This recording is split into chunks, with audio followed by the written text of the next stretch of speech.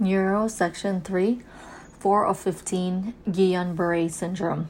The peripheral nervous system includes all the nerves of the body outside of the brain and spinal cord.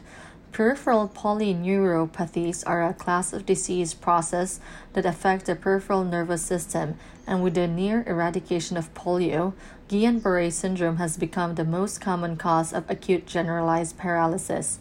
Pathophysiology.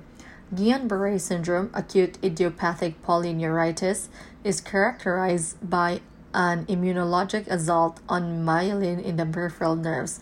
The action potential cannot be conducted, so the motor end plate never receives the incoming signal. It usually persists for 2 weeks and ends with full recovery in 4 weeks.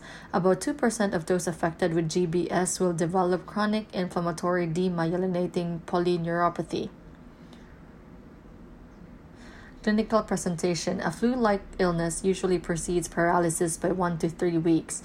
The most common culprits are Campylobacter jejuni bacteria, Epstein-Barr virus, cytomegalovirus. Other causes include vaccination, surgery, and lymphomatous disease. Signs and symptoms. Flaccid paralysis begins in the distal extremities and ascends bilaterally towards the proximal extremities, trunk, and face. Intercostal muscle weakness impairs ventilation. Facial and pharyngeal weakness causes difficulty swallowing. Sensory deficits include paresthesias, numbness, and/or pain. Autonomic dysfunction is common.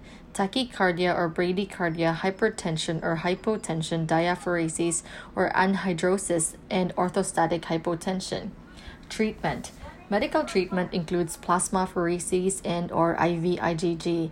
In contrast to multiple sclerosis, steroids and interferon do not improve this condition. Anesthetic considerations. The major anesthetic concerns are skeletal muscle denervation, impaired ventilation, and autonomic dysfunction. Avoid succinylcholine. There is a risk of hyperkalemia from proliferation of extrajunctional acetylcholine receptors. Increased sensitivity of non-depolarizers.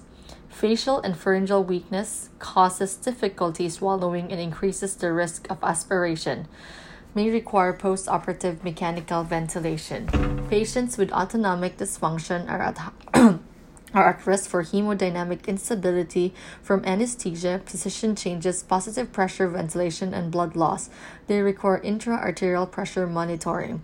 There is an exaggerated response to the indirect acting sympathomimetic due to upregulation of post-junctional adrenergic receptors.